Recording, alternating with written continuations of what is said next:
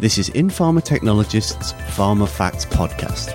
I'm Gareth McDonald, bringing you a 90-second microdose of pharmaceutical science news. Crystallization has long been the cornerstone of successful drug development, helping to define an API's manufacturing characteristics and therapeutic performance.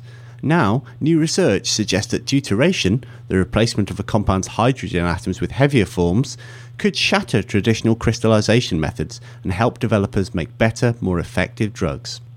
Scientists in the UK and Germany used the technique to make a new version, or polymorph, of the drug precursor pyridine, which, while chemically identical to the native compound, form crystals with very different physical properties.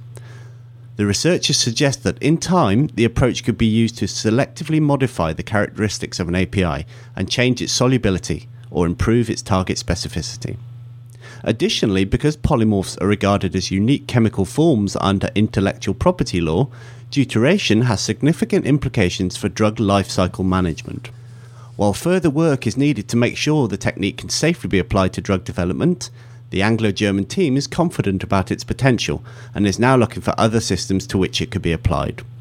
For Pharma Technologists' Pharma Facts Podcast, I'm Gareth McDonald.